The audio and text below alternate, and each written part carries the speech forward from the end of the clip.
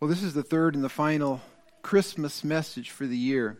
The first was on the places of Christmas. My second was on the people of Christmas.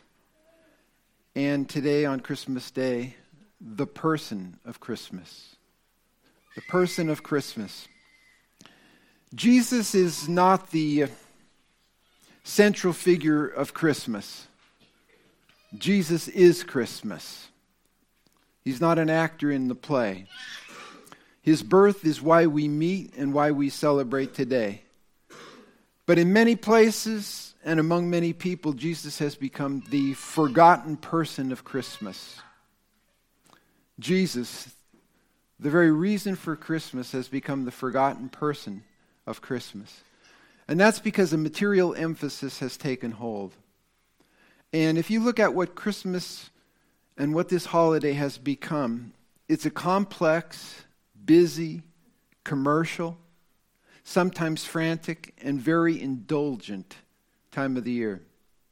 The National Retail Federation estimates that this year Americans will spend between $942 and $960 billion during this holiday season. $6.6 billion on Christmas trees alone were spent last year. Parents will spend an average of $276 per child on Christmas gifts. Think of all the Christmas productions, the plays, the musicals, the parties, the light shows, and all the other activities associated with Christmas. And all of that is in stark contrast to the birth of our Lord and Savior Jesus Christ. The birth of Christ was beautiful for its simplicity. The person of Christmas came in a very humble form and a manner.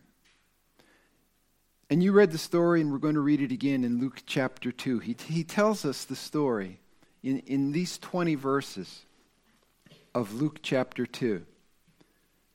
But take it in again and meditate upon it as I read. Luke chapter 2, beginning in verse 1. And it came to pass in those days that a decree went out from Caesar Augustus that all the world should be taxed. And this census took place when Quirinius was governor of Syria. So all went to be registered, everyone to his own city. Joseph also went up from Galilee out of the city of Nazareth into Judea, to the city of David, which is called Bethlehem, because he was of the house and the lineage of David, to be registered with Mary, his betrothed wife, who was with child. So it was that while they were there, the days were completed for her to be delivered. And she brought forth her firstborn son and wrapped him in swaddling clothes and laid him in a manger, because there was no room for them in the inn. Now there were in the same country shepherds living out in the fields, keeping watch over their flock by night. And behold, an angel of the Lord stood before them. And the glory of the Lord shone round about them, and they were greatly afraid. Then the angel said to them, Do not be afraid, for behold, I bring you glad tidings of great joy, which shall be to all people. For there is born to you this day in the city of David a Savior, who is Christ the Lord. And this will be a sign to you. You will find a babe wrapped in swaddling clothes, lying in a manger. And suddenly there was with the angel a multitude of the heavenly hosts, praising God and saying, Glory to God in the highest, and on earth peace, goodwill toward men. So it was when the angels had gone away from them into heaven that the shepherds said to one another, Let us now go to Bethlehem and see this thing which has come to pass, which the Lord has made known to us. And they came with haste and found Mary and Joseph and the babe lying in a manger. Now when they had seen him, they made widely known the saying which was told them concerning this child. And all those who heard it marveled at the things which were told them by the angels. But Mary kept all these things and pondered them in her heart. Then the shepherds returned, glorifying and praising God for all the things that they had heard and seen as it was told them. The first 5 verses in this narrative tells the purpose of the journey of Joseph and Mary to Bethlehem. Caesar Augustus issued a decree for a census to be taken in the Roman-occupied territories for the purpose of taxation. He had no idea, absolutely no idea, what had been set in motion by the sovereign will of God. So a young Joseph takes his young pregnant wife a distance of around 80 miles or so from Nazareth up north in Galilee to Bethlehem of Judea, just as the prophets predicted. Well, did Mary ride on a donkey? The image of Mary riding on a donkey doesn't come from the biblical story, but it comes from an apocryphal book called the Proto-Evangelion of James that was written around 145 AD, which says that Joseph used the donkey to bring Mary to Bethlehem. But we do not know for sure. Verse 6 and 7 in Luke chapter 2 tell about the actual birth of Jesus. It says, "And so it was while they were there, the days were accomplished that she should be delivered. And she brought forth," or delivered, "her firstborn son." Jesus was the firstborn son, according to the scripture. The birth was normal in every way. It was the conception which was miraculous. Now, don't fret thinking that you must understand the how of Mary's pregnancy, because you really can't apprehend it all. Mary herself was bewildered by it. She asked the angel Gabriel, who made the announcement, how could this be, seeing that I do not know a man? Luke 1:34. Mary was sexually pure. She had never known a man. And the angel's answer was sufficient for Mary. With God, nothing shall be impossible. Listen, if you believe the very first verse of the Bible, in the beginning, God created the heavens and the earth, you don't have a problem with subsequent miracles in the Bible, do you? It all starts there in the very first verse. But the scriptures inform us that Jesus had to take the form of a man, humanity, to die in the likeness of all of us who were made after Adam in the flesh, and sinners after Adam in the flesh. Philippians chapter 2. If you look in Philippians chapter 2, beginning in verse 5 all the way to verse 11, is called the Carmen Christi. And that's the hymn to Christ. That's what the words Carmen Christi means, hymn to Christ. And this was a portion of Scripture that was sung by the early church. Let this mind be in you, verse 5, which was also in Christ Jesus. What kind of a mind was that? A mind of self-sacrificing humility, who came not to be served, but to serve and to give his life as a ransom for many. And it says in verse 6 of Philippians 2, who being, that means existing in the form of God, thought it not robbery.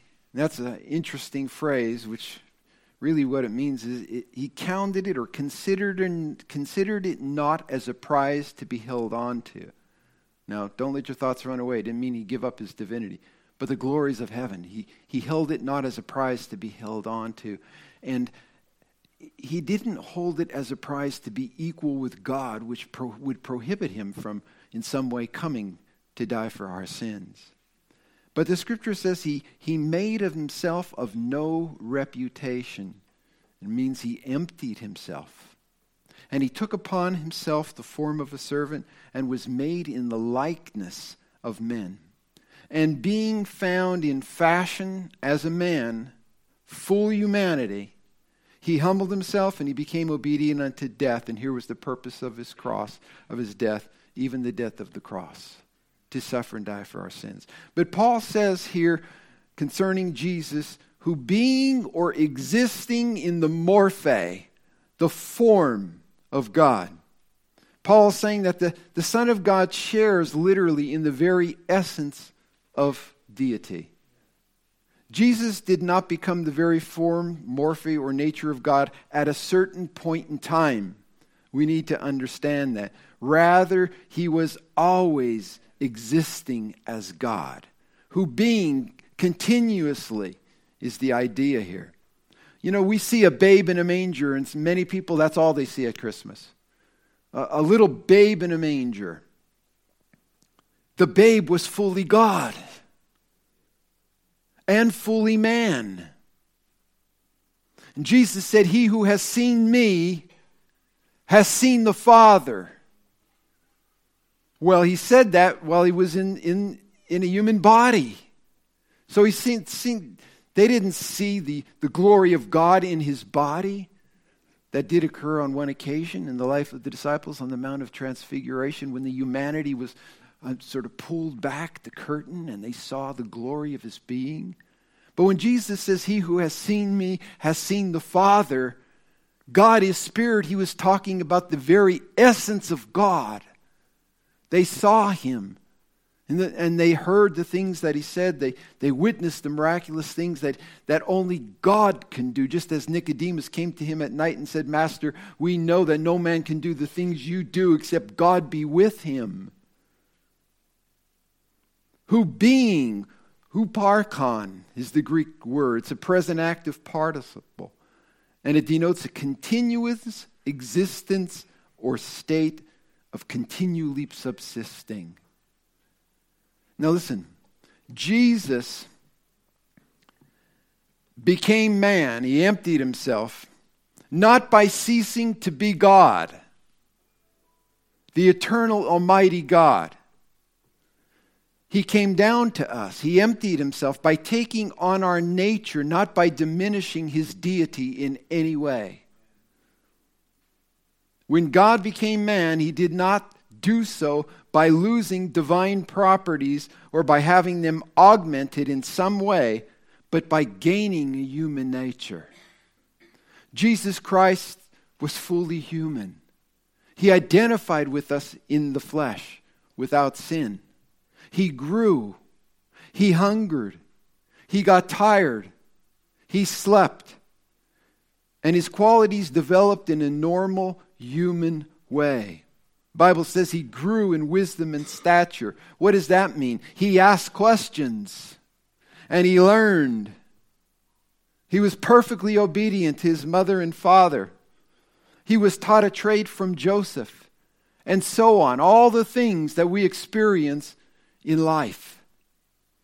These were human properties of the human nature of the divine Logos who had become man, while he never ceased being divine. Our salvation, in a sense, is dependent on Jesus' humanity as much as on his deity. He had to become one with us, yet without sin. Athanasius wrote 1,500 years ago, "He became what he was not. He continued to be what he always was." He became what he was not, humanity. He continued to be what he always was, divine deity. The virgin birth is an amazing thing, is it not? Predicted by the prophet Isaiah, chapter 7, verse 14. But it reveals God's intent and his ability to save fallen men.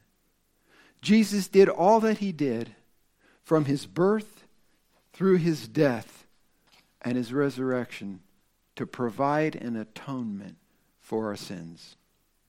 Galatians 4:4 says, "When the fullness of time was come, God sent forth his Son, made of a woman, made under the law." He was Jewish in every sense of the word.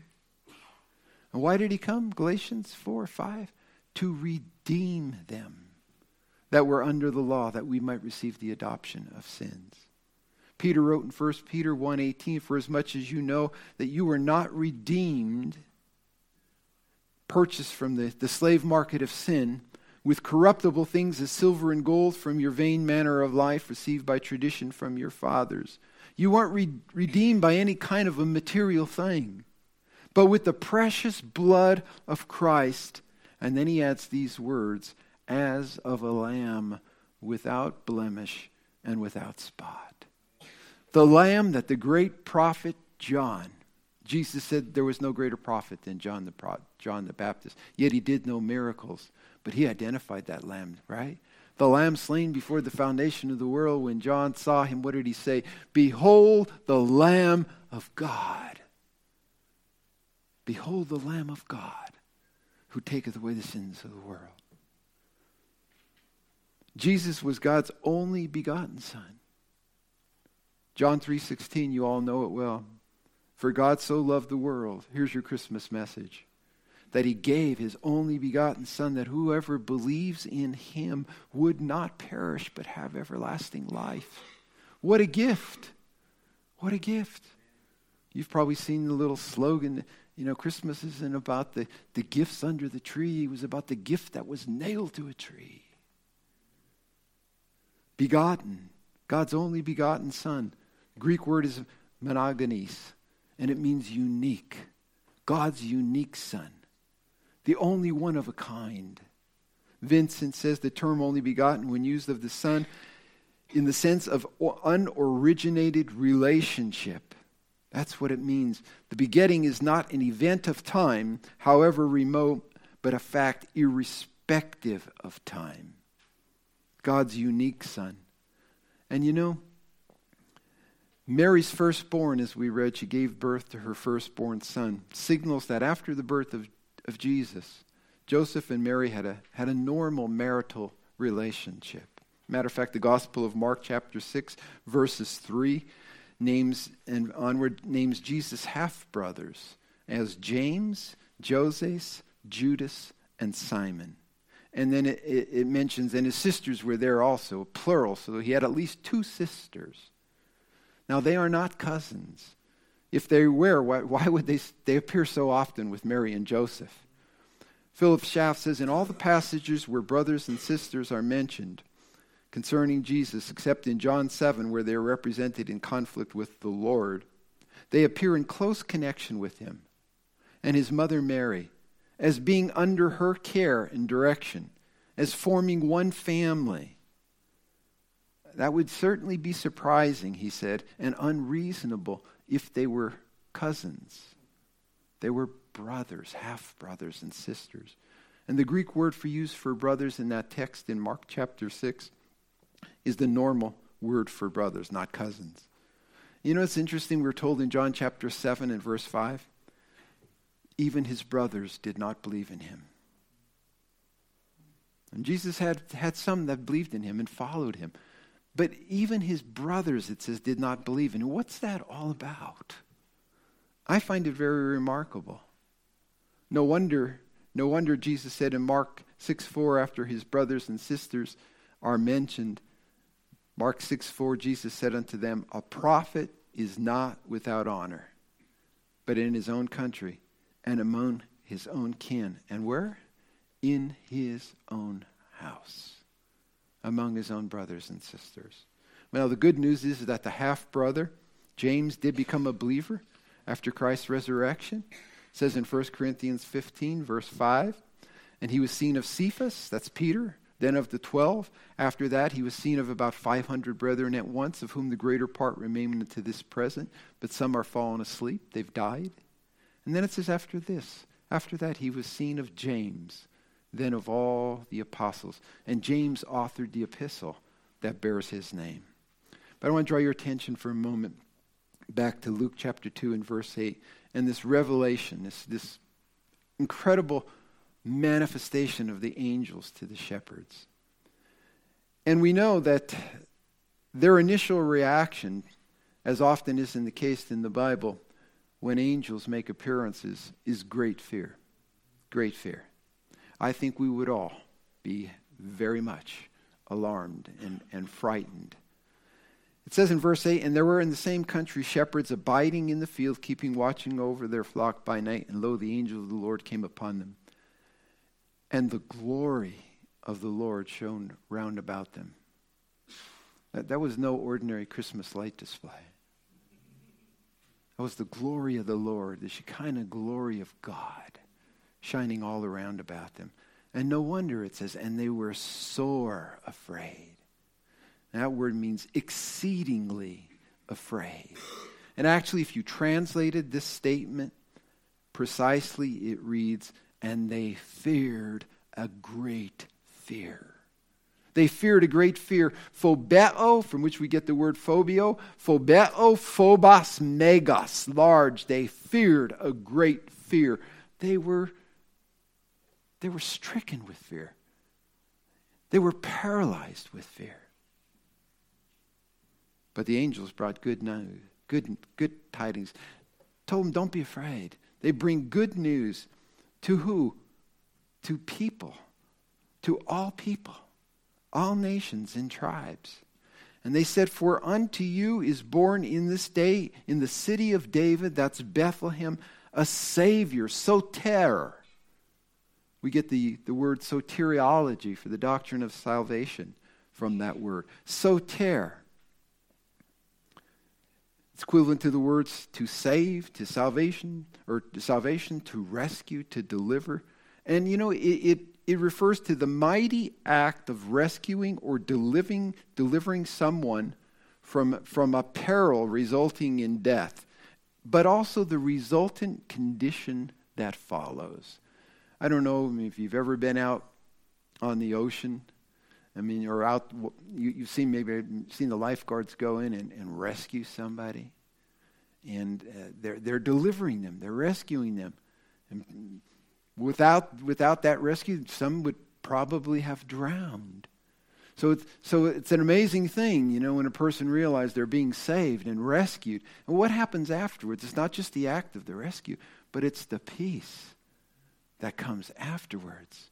It's the result of being rescued. And that's what Christians have. We all live in bondage to sin.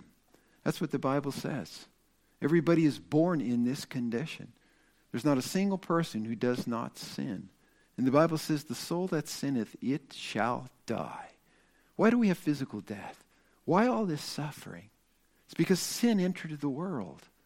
And it brought with it death and suffering. All of these things.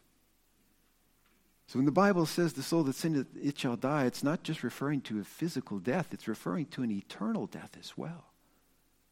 Physical death is the separation of the soul, of the spirit from the body. Eternal death is separation of the spirit from God forever.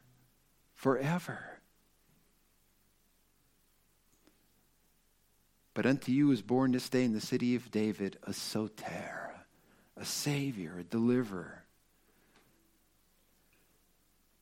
who is Christ, Christos, the anointed one, the one God anointed in eternity past as the Lamb slain before the foundation of the world to save fallen humanity. Mashiach is how we interpret that. Christ, the Messiah. Lord, He's the sovereign one. He's the master. He's the owner of all things. The word kurios here for Lord has already been used by Luke 16 times in chapter 1 to refer to God. Yahweh, Jehovah. Listen, you cannot make Jesus Lord by confessing Him as such. Jesus is Lord, with or without your confession. Your confession merely acknowledges who He is. And the acknowledgement of who Jesus is, God manifest in the flesh, when accompanied by the recognition of why He came to seek and to save those who are lost, and what it means to you personally, results in your personal deliverance from your sins. If you confess, what does the Bible say?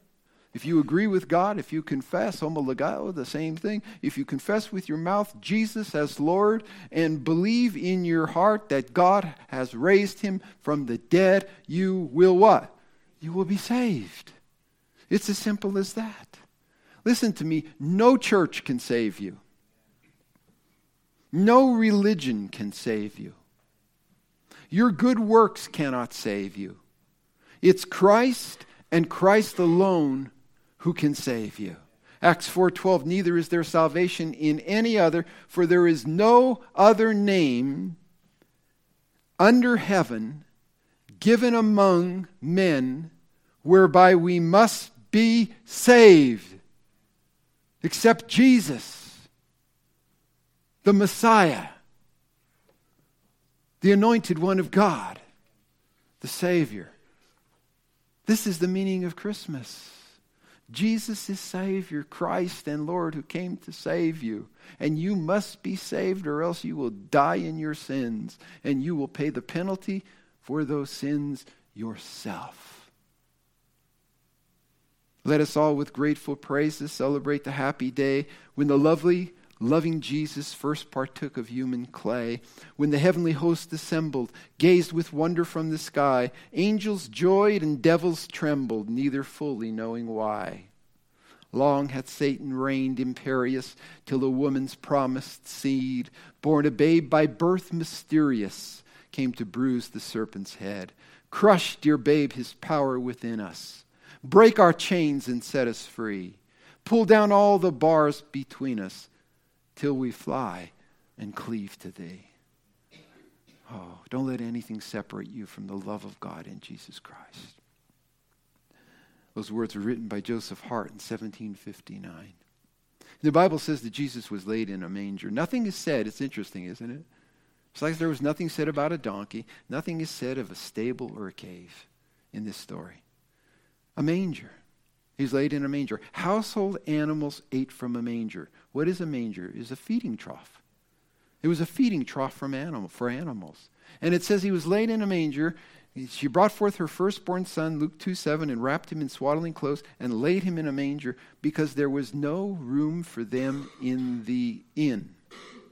And what do you immediately think of them? You hear the story, right? People, Joseph knocking on the door of a commercial inn, and the old mean innkeeper says, "There's no room in the inn. We're filled," right? I mean, that's the story that we've grown up with. Now, is it true? I don't know. The normal Greek word for inn, a commercial inn, is the word pandokion. That's not the word used here for inn. Luke used that word, pandokion, in the story of the Good Samaritan, who took the beaten man to an inn and paid for his stay there in the commercial inn. Jesus was placed, the Bible says, in a manger. In a manger.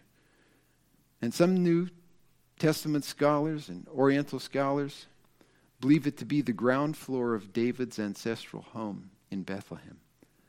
And it says because there was no room for them in the inn, not a commercial inn. The word is kataluma. It means guest room of a house. There was no room for them in the guest room of a house. Where would Joseph normally go? To his relatives. Well, what if other relatives had come? The law of hospitality says you open the door to everybody. Well, there was no room for them in the guest room. That would be the upper part of the house. It was already full. Matter of fact, kataluma is used for the upper room in the story of the Last Supper, where Jesus met with his disciples. So they probably put him they gave him a place in a lower portion of the house, and oftentimes the animals would come right into that section of the place to get out of the elements, and they would feed off the trough, and Jesus was laid in that trough, in that manger. That could be the story. We have no absolute certainty of it. But no matter how you take it, Jesus made no grand entrance on the human stage, did he? And the angel said, "This will be a sign to you. You will find the babe wrapped in swaddling clothes, lying in a manger." Swaddling bands. Swaddle was the technical term for the wrapping of an infant in the Orient, in the Near East. The Oriental swaddling clothes consisted of square strips of cloth or bandages. The child was laid on a cloth diagonally. The corners were folded over the feet, the body, and under the head, and the bandages then tied him into that position. The strips of cloth. That's how he was. Cradled. Darrell boxes, the wrapping of his fragile limbs in cloths was common in the ancient world to keep them protected and in place and to make them feel secure as they were in the womb. It was their practice. And suddenly, Luke 2:13, there was with the angel a multitude of the heavenly host praising God and saying, "Glory to God in the highest, and on earth peace, goodwill toward men. And it came to pass, as the angels were gone away from them into heaven, the shepherds said to one another, let us now go to Bethlehem and see this thing which has come to pass, which the Lord has made known to us. And they came quickly, or with haste, and they found Mary and Joseph and the babe lying in a manger, in the feeding trough of an animal, wrapped in swaddling clothes, just as the angels had said. The shepherds knew where the city of David was, right? But what house? Right? If it was a house. The scripture does not tell us, but they went in haste and they found the child, the Bible says. And I have no problem believing God showed them the way. Now, let me tell you something else that's wrong with your major scene. The Magi weren't there. The Magi came months later, maybe even a year later or more. How did the Magi know how to find this place? The Bible says they followed a star. And the star guided them, and then the star rested right over the house where Jesus was. Shekinah glory of God directed them to the very place where Jesus was. The shepherds were the first evangelists to tell of the person of Christ, the person of Christmas. It says, when they had seen it, they had made known abroad the saying which was told them concerning the child. And all they that heard it wondered at those things which were told them by the shepherds. But Mary kept all these things and pondered them in her heart. And then the shepherds returned, glorifying and praising God for all the things that they had heard and seen as it was told unto them. And how do you go back on the job? Right? After that kind of an experience. How do you go back to the fields tending sheep? Now here is a little side note to the story, all right? And it tells you how God likes to work. He humbles the mighty and he exalts the lowly. Shepherds had such a low social status, they were considered untrustworthy, and they were not allowed to testify in court. Who does God call on to testify of the Messiah's birth? Shepherds. The outcasts. The ones who had no legal status at all to testify in court. Their experience with the angels was not the main story, however. They were focused on what the angels told them about this child who was born. Unto you is born this day in the city of David a Savior, which is Christ the Lord. This is what they told these people. Luke gives no indication that those people acted on what they heard from the shepherds. Who were they? Were they other relatives in the house? Mary's reaction was one of silent contemplation. The Bible says she was pondering. Thoughts were racing through her mind. She was pondering that news in her heart. And what kind of thoughts must have flooded her mind? This young woman who gave birth to a child miraculously.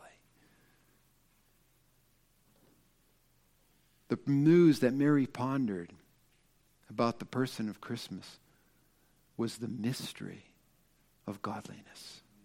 That's how Paul puts it, 1 Timothy 3:16. Without controversy, without question, without doubt, great is the mystery of godliness. And here it is. God was manifest in the flesh. That's his birth. That's Emmanuel, God with us. He was justified in the Spirit. Perhaps the Holy Spirit of God justifying his death on the cross and his glorious resurrection from the dead. The Bible says he was declared in Romans chapter 1 verse 4, he was declared to be the Son of God with power by his resurrection from the dead. He was justified by the Holy Spirit of God, was a participant in that resurrection. He was seen of angels. He was seen of angels. Oh, angels ministered to Jesus, didn't they? The temptation in the wilderness. Angels ministered to Jesus. They were there at the tomb when he rose from the grave. When he ascended into heaven, the Bible says he's going to come again in the clouds with the angels are going to be with him. He was seen of angels. He was preached unto the Gentiles. That's the nations of the world. And 2,000 years after his death, we're still preaching Jesus, the Messiah. Preached unto Gentiles. Believed on in the world. Not by everyone, not by the majority, but believed on by some. Believed on by some. Through the working of God in their heart. Through the Spirit of God convicting a person that, hey, you are a sinner. You need Jesus Christ as your Savior. Believe on Him. Pistuo, that means a simple word. It means to put your faith in Him. To put your trust in Him. That He came to save you from your sins. And then the Bible says He was received up into glory. Yes, He was. And His angels attended that event. And now He sits at the right hand of God the Father. He's waiting.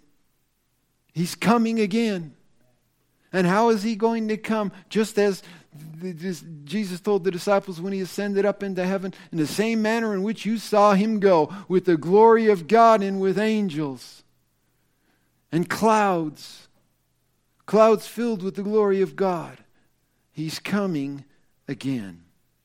Great is the mystery of godliness. God was manifest in the flesh, justified in the Spirit, seen of angels, preached on to the Gentiles, believed on in the world, received up them into glory. This is the person of Christmas.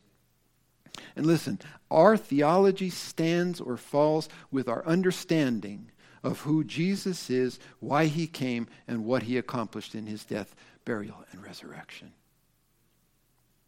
It all stands or falls on that.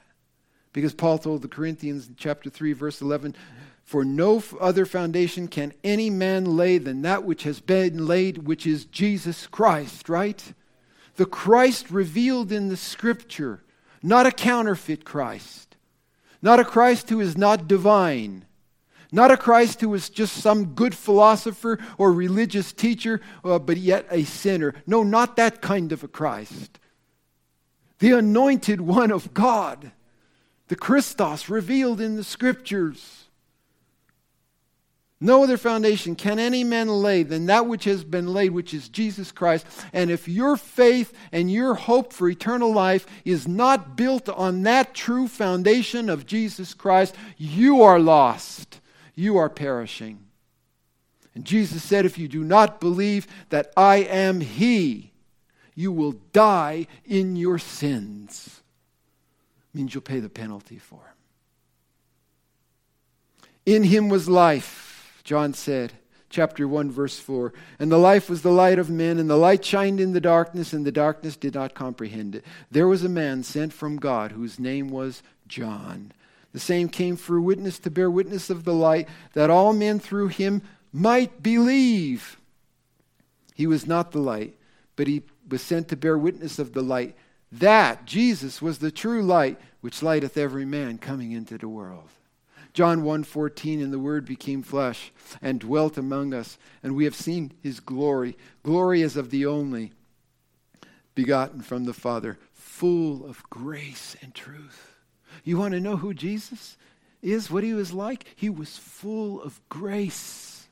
That means the unmerited favor of God. And He was full of truth. He Himself said, I am the way, the truth, and the life. No man cometh unto the Father but by me, but through me. You want to go to heaven? You need to go through Jesus Christ. Isaiah 9:6, for unto us a child is born, unto us a son is given, and the government will be upon His shoulder. One day it will, and His name will be called Wonderful, Counselor, Mighty God, Everlasting Father, Prince of Peace. That's the person of Christmas. 1 John 5:20, and we know that the Son of God has come, and he has given us understanding that we may know him that is true, and we are in him that is true, even in his Son Jesus Christ. This is the true God and eternal life. Titus 2:11, for the grace of God that brings salvation has appeared to all men, teaching us that denying ungodliness and worldly lust, we should live soberly, righteously, and godly in this present world, looking for, and I hope you are, that blessed hope and the glorious appearing of our great God and Savior, Jesus Christ. Jesus Christ. He came as a babe born in a feeding trough for animals to die for sinful men. He's coming again as King of Kings and Lord of Lords. One day. Wilbur Chapman. Wilbur Chapman was an evangelist. He was a hymn writer born in 1859. He was led to the Lord by D.L. Moody. This is interesting. He died on Christmas Day in 1815. And one of the hymns that he left us was called One Day. It takes us through the birth, the death, the resurrection, and the return of Jesus. So ponder these words, because you're going to sing them in a moment. One day when heaven was filled with his praises, one day when sin was black as could be, Jesus came forth to be born of a virgin, dwelt among men, my example is he. One day they led him up Calvary's mountain. One day they nailed him to die on the tree, suffering anguish, despised and rejected, bearing our sins. Redeemer is he. One day the grave could conceal him no longer. One day the stone rolled away from the door. Then he arose, over death he had conquered, now is ascended, my Lord evermore. One day the trumpet will sound for his coming. One day the skies will, with glory will shine. Wonderful day, my beloved one's bringing, glorious Savior, this Jesus is mine. The question is this Jesus, the person of Christmas, yours? Is he your Savior and Lord? J. Condor said, thou art the everlasting Word, the Father's only Son, and heaven's, God manifestly seen and heard, and heaven's beloved one. Worthy, O Lamb of God, art thou, that every knee to thee should bow. In thee most perfectly expressed, the Father's glories shine, of the full deity possessed, eternally divine. Worthy, O Lamb of God, art thou, that every knee to thee should bow. Have you bowed your knee to Jesus Christ? One day, everyone will. Every sinner who was ever born. Every sinner who rejected Jesus Christ, on the authority of Scripture, I say unto you, the Bible says, one day every knee will bow and every tongue will confess that Jesus Christ is Lord, to the glory of the Father. Do it now, while you have time, while you still have breath in you, to acknowledge that, yes, I am a sinner. I need a Savior. Jesus came, I believe, to die on that cross for my sins. I put my faith completely in him.